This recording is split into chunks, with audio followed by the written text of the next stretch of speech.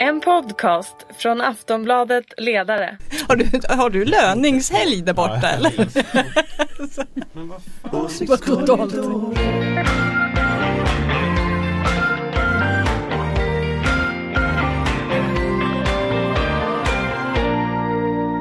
Hej och välkomna till veckans åsiktskorridoren. Det har gått 7 arbetsveckor sedan valet, fortfarande ingen regering. Vad pågår egentligen? Ska vi behöva fira jul utan en riktig statsminister? Jag undrar. Med oss för att prata om det här är Ulrika Schenström, moderat. Yes, hello. Och från Aftonbladets ledarredaktion har vi Dan Svedin. Tackar. Och Anders Lindberg. Hallå.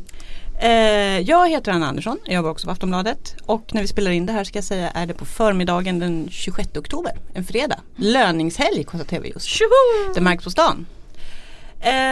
Men vi har alltså ingen riktig regering ännu.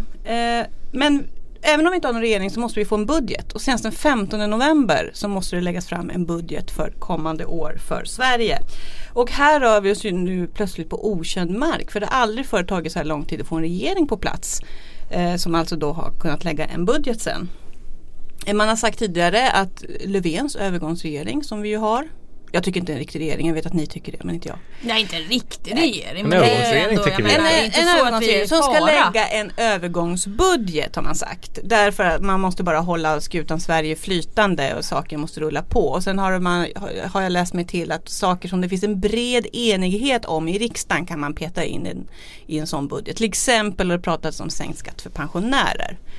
Men nu kastade Elisabeth Svantesson handsken här i veckan när hon sa att de ville lägga fram en alliansbudget. Och får de inte fram en alliansbudget så vill Moderaterna gå fram med en egen budget. Det känns som att hon liksom vill tjuvkoppla systemet här och liksom testa regeringsfrågan bakvägen. Är det här ett genidrag eller är det ett stolleprov? Ulrika? Ja, jag funderar verkligen. Ena stunden tycker jag det verkar helt stolligt, andra stunden tycker jag det verkar jättebra. Men är det inte det här möjlighet att Moderaterna går fram en egen alliansbudget för att C och L ska kunna liksom rösta på den utan att skämmas och sen se vad SD gör och be dem visa färg så att säga. För då skulle alltså vara en budget som SD inte hade varit med och petat i överhuvudtaget. Precis. Det måste ju vara så, eller hur? Det är nog så de tänker sig, men alltså jag såg att Benjamin Dosa som är MUF-ordförande hade varit ute och föreslagit det några dagar tidigare och hans ambition verkar vara just att sätta press på C och L för att se vart de tar vägen någonstans, alltså vad kommer ni rösta på? För oavsett, alltså om Moderaterna lägger fram en egen budget och KD och SD då kommer att rösta på den så vinner ju den.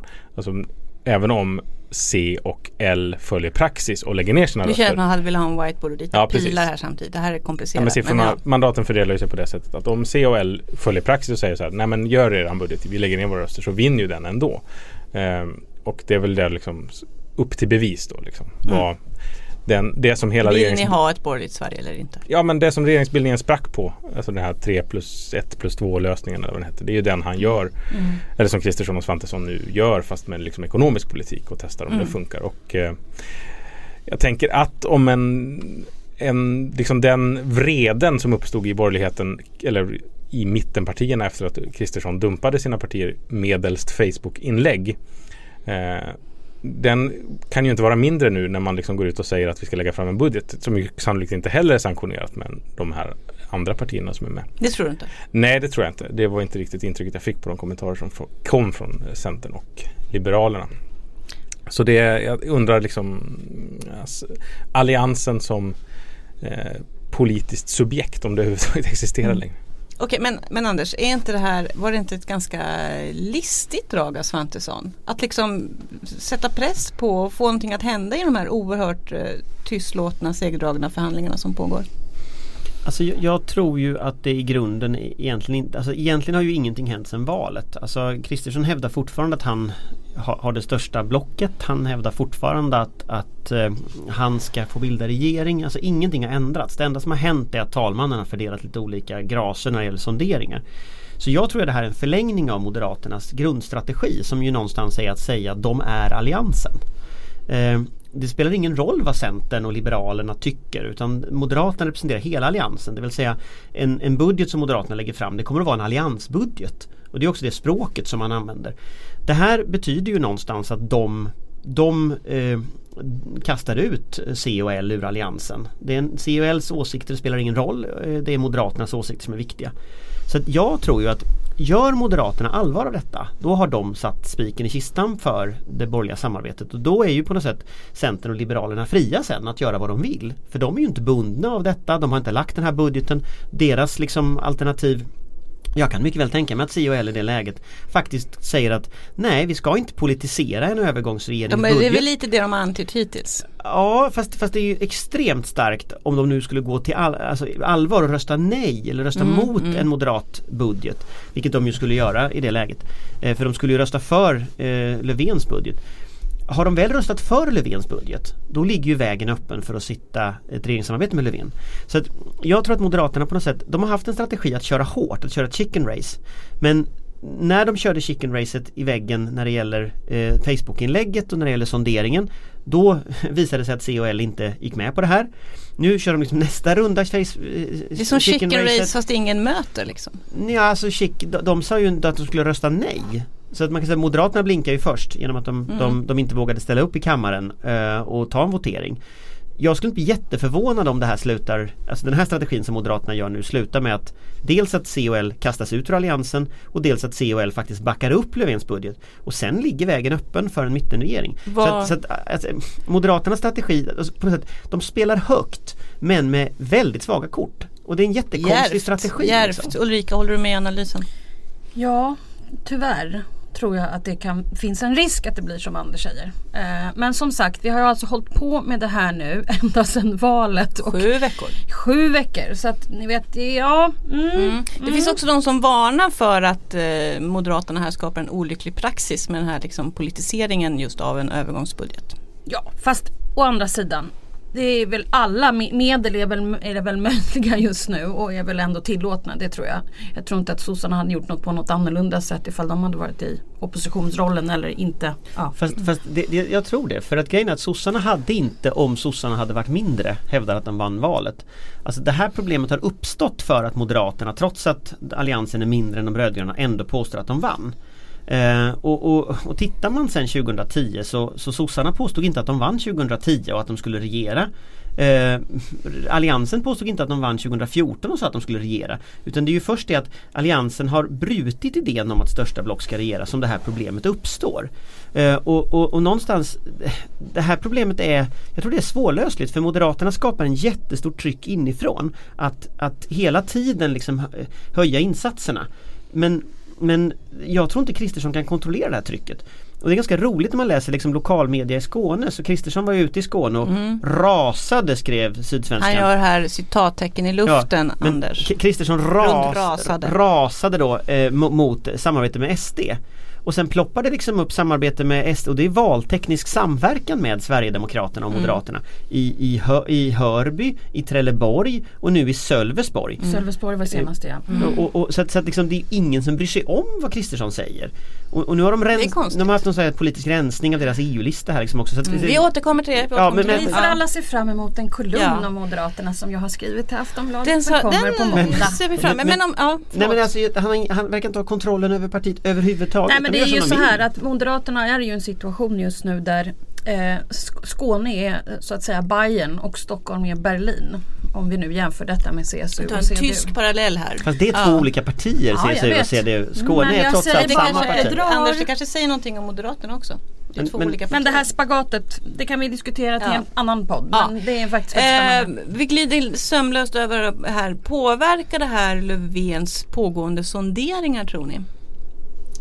Ja, lite på det som liksom Anders är inne på, att om Centern och Liberalerna tycker att praxis är viktigt, eller det finns ju ingen praxis för det, men om någon tänker sig att man inte vill politisera övergångsregeringsinstitutet, så är det väl möjligt att det blir på det där sättet som Anders säger, att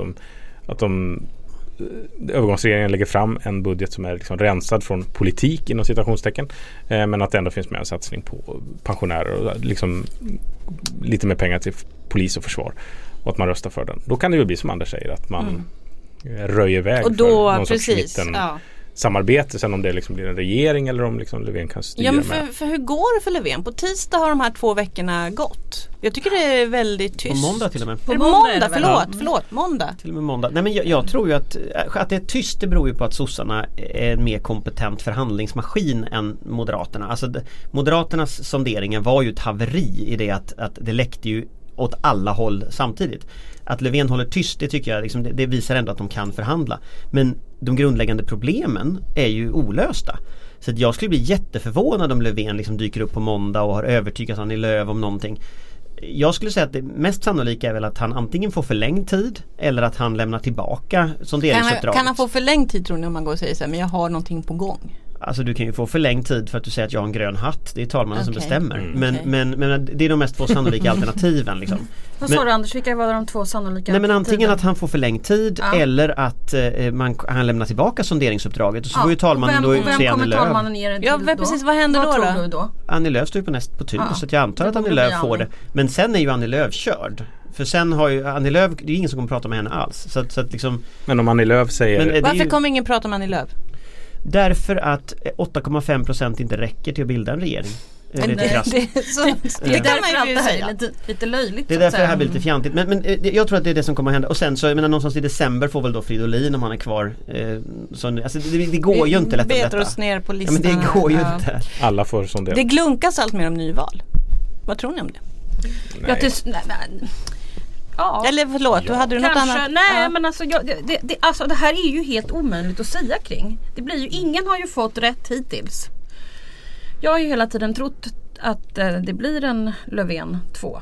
För att någon kommer att behöva ändra sig. Och jag tror att den som kommer trycka gult är Annie Lööf. Det är bara vad jag tror. Vad du tror. Det behöver ju inte och vara gult sant. Och lägga ner rösterna. Ja. Nej, men jag tror ju också det.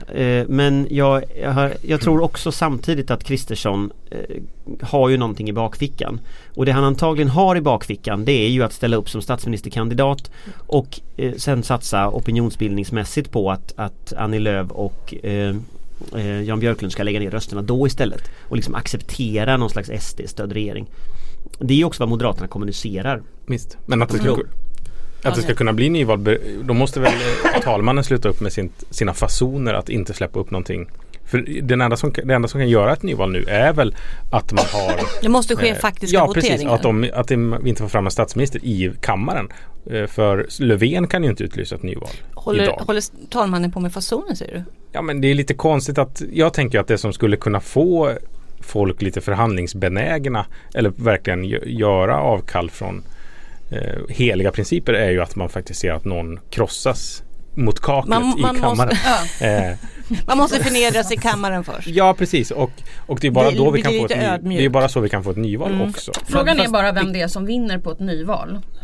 Ja, det gör Sverigedemokraterna. Exakt. Och möjligtvis Socialdemokraterna, tror jag. Och beroende på hur liksom Förlåt, ni är helt säkra på att Sverigedemokraterna vinner på ett nyval alla 3? Nej. Varför då? Nej, det är jag inte. Men så här, jag tror nog att det finns en risk att de vinner på det. Jag tror att ett nyval kommer ju vara någonstans in i nästa år. Kanske samma med ett EU-valet nästa år och så. Det är en helt annan politisk karta. Den ekonomiska utvecklingen kan ha vänt. Det kan ha hänt utrikespolitiska saker som har ritat om kartan. Det är ett jättehögriskprojekt för småpartierna, alltså Miljöpartiet, även Kristdemokraterna kan mycket väl ha vänt neråt. Liberalerna balanserade redan förra gången på någon form av gräns. Så att frågan är om de mitt i förhandlingarna vill testa om de verkligen har människors stöd. Alltså det är ett extremt högriskprojekt. De stora partierna som skulle klara ett nyval, tror jag, i dagsläget, det är sossarna, Centerpartiet och Sverigedemokraterna. Därför de skulle inte förlora. Nej, men de är ganska enade, de har liksom en ganska tydlig idé. Moderaterna har jätteproblem med sina interna splittringar. De här små partierna lever jättefarligt därför att du inte riktigt vet. KD går som tåget. Just nu men vad betyder det i vår? Är vi säkra på att de fortfarande går som tåget? Ebba rusar i förtroendemätningarna. Hur mycket luft är det i Ebba Busch Thor? Ni vet att jag litar ju aldrig på mätningar. Och skulle Sverigedemokraterna öka det som alla tror, så skulle ju de väljarna komma någonstans ifrån. Och det finns ju egentligen bara 2 ställen just nu. Och det är ju M's högerfalang som kommer att vara jättebesviken i det läget. Och KD. Så att det där, jag skulle säga att det är ett för den här konservativa blocket som folk pratar om, så är ju ett nyval då testas ju det. Och jag tror inte det håller ihop. Så att och det här gör liksom att jag tror inte att någon liksom vill ha ett nyval. Ingen vill egentligen ha nyval. Nej, och sen finns det ett konstitutionellt litet knep. För Daniel har ju rätt att talmannen kan ju agera. Men vad ska talmannen säga? Ska han tvinga någon att ställa upp som statsministerkandidat i kammaren? De maktmedlen har han inte. Så att liksom, det här är delikat. Så att vem ställer sig frivilligt där? Det tror jag är väldigt få. Mot kaklet i kammaren. Jag tror ju som jag sa förra veckan att Hans Hoff från sossarna, han brukar säga vad som helst och göra vad som helst. Han skulle kunna ställa upp sig. Vi behöver lite loose cannons. Vi har inte pratat om Hulta-Bulta på länge, men nu är det Hans Hoff som har tagit Hans Hoff just nu. Det är ju det som är Hulta-Bulta är ju i regeringen då, så han kan ju inte liksom, han kan ju i och för sig föreslås. Vi pratade jämt om honom förut. Nu har vi börjat prata om Hans Hoff. Men tänk om han skulle bli föreslagen. Som statsminister. Nej, men Löfven backar undan. Hultqvist blir föreslagen. Borgarna tycker ju försvarspolitik är viktigt. Alla lägger ner rösterna. Han blir statsminister. Hulta. Ja. Alla gillar honom. Alla gillar Hulta. Det är sant. Sen Anders Ygeman. Jag menar, vi kan ju testa lite. Den här då? Hans Hoff. Sen kommer Hans Hoff. Sen kommer en kille från gatan. Ja, men vi går vidare. För ett val som vi vet blir av, snuddade Anders vid. EU-valet den 26 maj nästa år. Det är exakt 7 månader idag. Det riktiga valet som Anders brukar säga. Precis. Våldsamt EU-vänligt. I veckan presenterade nu hände någonting med Anders telefoner. Något ljud gick på. Moderaternas valberedning presenterade sin lista. Den är inte slutgiltig, ska vi säga. Den ska antas av ett råd den 23 november. Men Moderaternas den stora skrällen var att Maria Corazza Bildt överhuvudtaget inte finns med på listan. Vi ska alla är utrensade faktiskt. Ja, men Hökmark och Kristoffer Fjellner, också 2 veteraner i sammanhang, de har sagt att de inte ställer upp. Men Maria Corazza Bildt won't go quietly into the night. Hon rasar öppet. Jag tycker det är väldigt uppfriskande, måste jag säga. Hon är så besviken på sitt parti. Är inte det här konstigt av Moderaterna? Nu frågar Ulrika här. Jo, det är ju helt crazy. Ja. Och jag är ju då också ordförande för det nätverk som är för moderata kvinnor. Och så att jag satt ju med i den här Så det är du som har petat henne? Nej, jag har reserverat mig från detta förslag. Att peta henne. Och jag tycker att det är väldigt tråkigt, så att säga. Och framförallt är det väl kanske så att det är ett litet kulturproblem, kanske man skulle kunna kalla det, när man petar folk som verkligen vill, och framförallt är röstmagneter, så att säga. Men är det inte, och nu har man ju blivit ovän med Karl också, till råga på allt. Det här partiet spricker i fler och fler bitar. I Moderaterna då kallar man in Carl Bildt mitt i valrörelsen för att man så att säga har lite problem med opinionen, och man tar in Carl Bildt och gör massor med filmer med Carl och Anna-Maria. Ja, han gjorde succéframträdanden Aktuellt och sånt där. Men sen när det kommer till kritan, då får inte fru Bildt vara med och leka längre. Men hon ska vara med i... Tack och hej. Men det här är det inte ganska... Men varför gör de det? För sagt, hon är ju en färgstark profil, det måste man säga. Hon är nog den enda som folk vet jobbar i Bryssel som svensk ledamot kanske. Ja, kanske Ulfskog. Två färgstarka kvinnor. 2 färgstarka kvinnor. Varför gör de det här? Det är inte vad är spelet? Jag vet faktiskt inte. Du vet inte? Jag bara tycker att det är väldigt konstigt. Ja. Och väldigt konstigt. Men kultur som har börjat jag måste fråga en sak som är så, jag tycker det mest fascinerande med alltihopa, det är att man inte bara petar henne, man rensar ut henne från listan så att hon inte ska kunna bedriva hon ska inte kunna personvalskampanj. kryssas. Och normalt sett när partierna bedriver personvalskampanjer så är det ju för att få fler röster. Det brukar vara lite maximera ibland och ha sådär som ni vet KD gjorde. Tog Lars Adaktusson och det är ganska bra ibland, för att jag menar just Europaparlamentsvalen handlar ju så här väldigt ofta om vilken person man har där. Och i den här valrörelsen så kommer det nog bli ännu mer så, eftersom Brexit-frågan kommer bli stor. Vi riskerar att ha en Swexit-debatt eftersom vi har Sverigedemokraterna som väldigt gärna vill ha en folkomröstning. Jag menar, Europafrågorna kommer ju bli stora efter att den här regeringsbildningen blir av. En teori om att Moderaterna här faktiskt försöker liksom dämpa EU-entusiasmen i partiet, därför att den är inte riktigt kommer få längre. Jo, jag såg att det var någon som hade skrivit det. Var det inte Henrik Brors på den snurrade runt igår kväll. Men vad tror du om den teorin? Nej, det tror jag faktiskt inte på. Men jag vet inte riktigt hur man har tänkt faktiskt. För att det blir så ologiskt att man inte vill ha någon som kan dra till sig fler mandat så att säga. Ja, för samtidigt så måste man säga att de kända namnen som nu istället finns med på listan är Thomas Tobé och Jessica Polfeld. Inget fel på någon av dem. Inget fel, det är ju det som är grejen. Det är ju inga lättviktare. Men så det är, man kan inte heller... namn måste jag säga. Jag måste invända mot. Men båda är jättetrevliga men det är ingen som hör talas om dem. Nej, det är sant. Men man kan säga att de har ändå haft ganska tunga uppdrag i partiet. Jo, men alltså, det är de bryr sig om i Bryssel. Thomas Tobés uppdrag har väl blivit lättare och lättare ju längre tiden har gått. Och nu man kan inte riktigt säga att det är ändå en avstjälpningsplats, Bryssel. Alltså med de namnen. Jag tycker att det är väldigt, väldigt viktigt att ha väldigt framstående personer där faktiskt. För det är ju ett helt annat system att ta sig fram i. Men blev man inte lite tagna på sängen av att Hanif Bali tackade nej till... Valberedningen ville ju tydligen ha honom. Och då sa han ju att... För han är ju trots allt en kändis. Han finns på Twitter och twittrar jättemycket.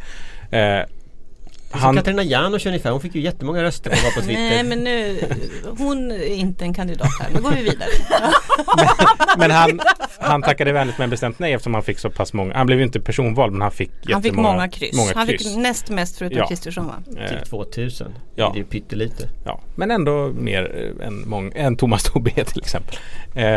Men så har man liksom ingen kändis och så har man redan bestämt sig för att man ska vräka Anna Maria.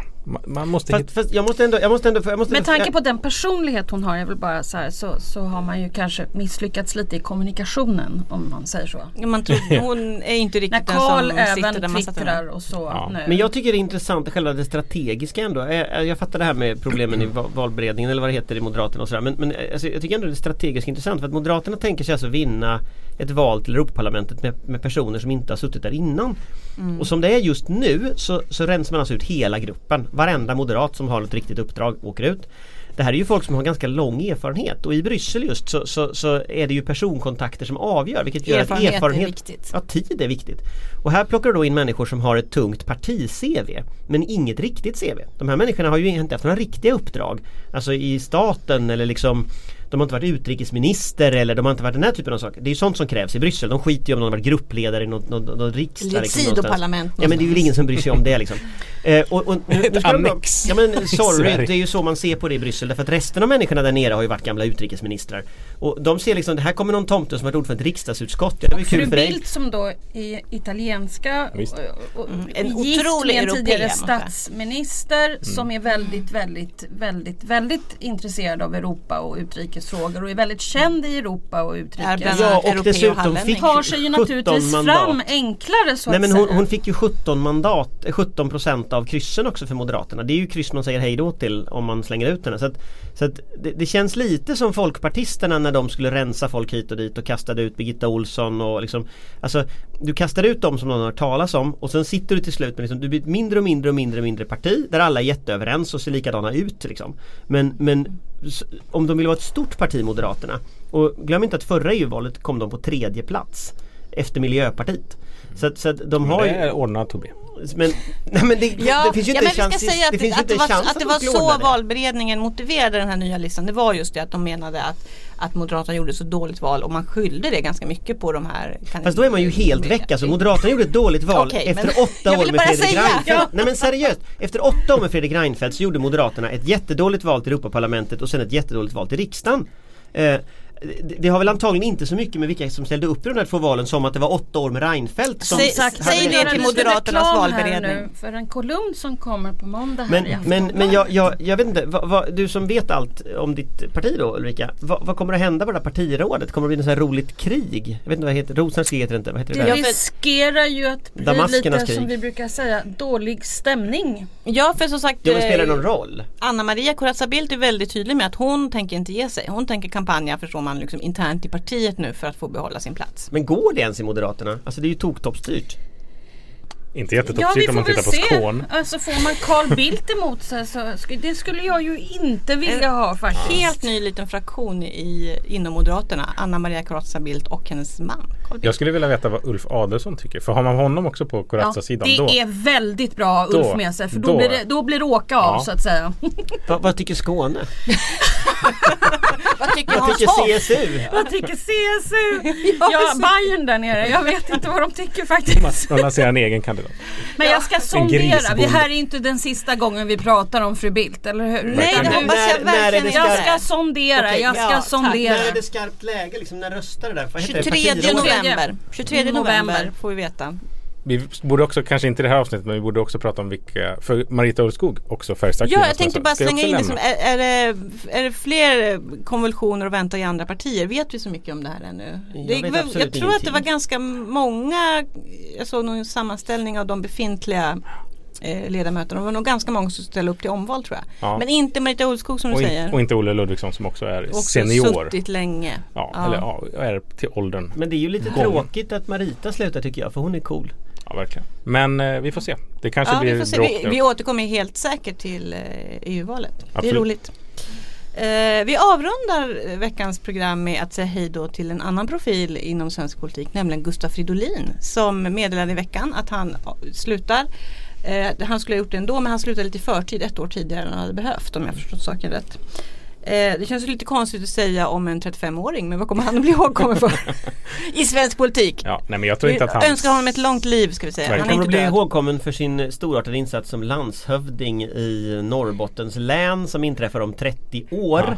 Ja. Det kommer han att bli ihågkommen för. Jag tänkte, alltså det är ju lite, han kommer väl inte bli ihågkommen som utbildningsminister? Nej, det tror jag inte. Det ska han vara glad för. Jag tror att han kommer bli, jag tror inte att hans liksom sejour i svensk politik är slut. Jag tror att han kommer vara minister någon gång i framtiden också. Faktiskt. På riktigt? Ja, det tror jag. Jag tror att och om han inte blir det, så tror jag att han kommer bli ihågkommen för att hans 2 ganska intressanta strategiska val som tar ut varandra. Dels den här tesen som Maggie Strömberg driver i sin bok om Miljöpartiet, att liksom, nu ska vi blir som de andra. Ja, precis. Att vi ska bli regeringsfähiga, och vägen till regeringsfähighet går genom att bli överkörd av Socialdemokraterna. Sälja ut allt. Och då kommer liksom borgerligheten kunna lita på oss, så då kan vi kanske styra med dem någon gång, och sen kommer sossarna styra med oss någon gång i framtiden också. Dels det att vi får ju se hur det går med det, men hans parti har tagit jättemycket stryk, och sen den andra strategiska vägvalet är ju att han har gjort Miljöpartiet jättemycket till ett migrationsparti snarare än ett miljöparti, vilket ju blev ganska dåligt när året 2015 kom med liksom de var ganska hårt surrade vid den masten. Precis. Och de 2 strategivalen det klickade in ganska snabbt för honom att han fick ta mycket stryk. Men sen är väl också det intressanta, tycker jag, med Gustav Fridolin som politiker, för jag gillar honom som politiker. Han är liksom en blandning av aktivist och politiker. Men jag tycker det här att han tog en utbildningsministerpost, det tycker jag var en fullständig katastrof. Och det där var en utveckling som fanns bland gröna i hela Europa vid den tidpunkten. Gröna i Tyskland provade också det här, att de skulle bli ett stort parti. Man skulle liksom ta över som det stora vänsterpartiet istället för Socialdemokraterna. Det där slutade med att ingen tänkte på dem som ett miljöparti. Men när de går liksom back to basics till miljöfrågan, de har liksom den största frågan i vår tid som sin partifråga, och så byggde de inte sina kandidater, sina personer på det. Och det där förstod jag aldrig, och det tror jag att det var ett grymt misstag att de inte såg ut att få liksom energiministerposten eller infrastrukturministerposten eller något sånt där istället. Och det där har ju med den här breddningsstrategin att göra, så att jag tror ju att deras strategi borde vara en krympningsstrategi istället, att gå tillbaka till miljöfrågan, klimatfrågan, back to basics, back till vad Miljöpartiet egentligen är. Och jag tror ju de här som säger nu ska Miljöpartiet gå åt höger eller Miljöpartiet ska gå åt vänster, jag tror det är ganska korkat. Alltså de borde gå tillbaka till det som är liksom Miljöpartiets kärna. Men kan det för här, det är liksom den stora att frågan. Han slutar eller meddelar sin avgång, kan det påverka den pågående regeringsförhandlingen? Spelar det någon roll liksom? Nej, det tror jag det inte. som händer just nu? Men så här, jag tycker mig ha kunnat se att han har varit på väg ganska länge. Kommer du ihåg, Anders, när du och jag skulle kommentera Aftonbladets partiledardebatt och du och jag skulle kommentera efteråt? Då tittade vi, det var den som var nu, ja men cirkus. Ja just det. Ja. Då var det ju så att han blev lite apart i hela debatten, därför att de andra hade något samtal och en dialog, och sen helt plötsligt begärde han ordet hela tiden, och då började han prata om planeten. Och det är inget fel med att prata om planeten, men om alla andra är här borta och pratar arbetsmarknadsåtgärder eller svensk ekonomi eller migration, integration, och han tar taktpinnen mitt i en diskussion och lite gräligt sådär och han börjar prata om planet. Alltså, jag tror inte riktigt. Jag tror att han har varit på väg bort länge. MP är dessutom ett extremt demokratiskt parti fortfarande. Alltså besluten tas av medlemmarna på de här, jag vet inte, det heter inte kongresser tror jag. Det är kongress. Så att om liksom MP ska gå till höger eller vänster avgörs det till slut av medlemmarna i någon mening. Men jag tror absolut inte att det finns någon önskan hos Miljöpartiet. Alltså det som skulle vara bra för oss är att vi närmar oss Moderaterna eller liksom Folkpartiet i synen på arbetsmarknadsåtgärder eller inkomstskatterna, utan det är just liksom tillbaka till det som är vad gick vi med i det här partiet för? Och då handlar det väl om planeten faktiskt. Det hamnar i den då. Sen tror jag en annan sak som de har tappat bort under de här åren, det är fredsfrågan. Miljöpartiet har ju en försvarspolitik som jag avskyr, men de lyfter ju intressanta frågeställningar kring nedrustning, kring mänskliga rättigheter, kring kvinnors roll i konflikter och sådär, som Socialdemokraterna också gör, men som Miljöpartiet har lite varit talespersonen för i svensk politik. Det har ju de släppt de senaste åren. Fredsfrågan är otroligt ute. Den är helt ute. Ja. Och det var ryssar i Lidingö igår. Jo, jag har väl i högsta grad själv bidragit till detta med ryssar och ubåtar och annat. Men någon borde ju rimligen hålla liksom den fanan i politiken. Och nu gör ingen det. Och det finns ju en fredsrörelse som inte gillar Vladimir Putin.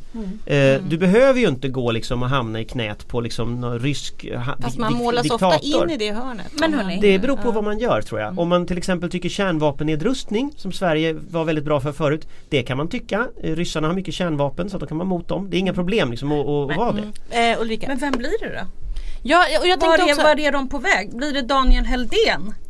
Nej, honom blir vi aldrig av med. Eller blir det Per Bolund? Nej, men alltså jag börjar misstänka att vi aldrig kommer bli av med Daniel Heldén. Nej. Och det kan vi säga, han är alltså borgarråd i Stockholm och har trafikfrågor. Sedan 1917.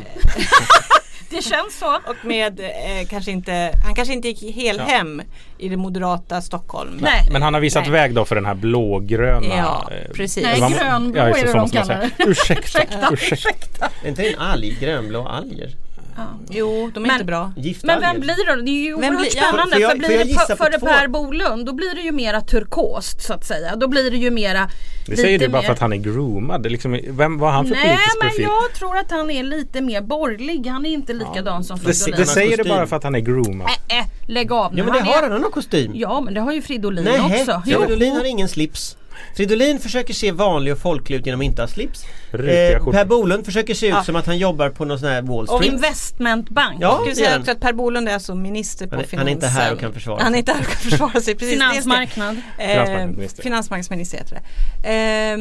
Ja, alltså vem är Maria Färm skulle jag kunna tänka mig vore kul. Fast det måste ju bli en man. Nej, jag tror det blir Per Bolund. Men allvarligt talat, får jag lansera en helt annan idé?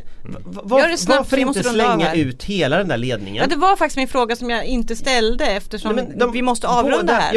Ja, men båda två i den där ledningen har ju just lyckats få Miljöpartiet att gå ner till nästan inga mandat alls. Alltså släng ut båda två. Välj två nya. Och då kanske Per Bolund och Maria Färm vore en jättekul kombo som faktiskt skulle kunna vinna både höger, vänster också miljöfrågan. Skaka Daniel på huvudet. Det var roligt. Mats Pertoft vill jag lansera. Som är statssekreterare hos Per Bolund. Jaha, okej. Skulle han liksom ta över sin boss? Det tror jag. Han är mycket. Men Bolund var väl uppe för diskussion, alltså där när Romson avgick och man funderar på att Fridolin skulle och då verkade Bolund ovillig. Han vill inte. Nej. Den smartaste personen i hela Miljöpartiet är ju Per Englund annars. Han är smart. Per Enquist, ja. Var finns han helt med om. Han finns väl på statsrådsberedningen nedgrävd i något samordningskansli eller om man nej han är flyttad. Just det, han är flyttad tillbaka till statssekreterare till miljö. Så är det. Men han är ju den som liksom verkligen tänker i Miljöpartiet. Tänk om man skulle sätta någon sån människa, liksom en intellektuell som någon som Gustav Fridolin skriver böcker. Och inte bara som partiledare. På listorna, nej, utan det som vore jättespännande. Svenska folket förutom att jag sa fel namn då. Men Gudrun Schyman.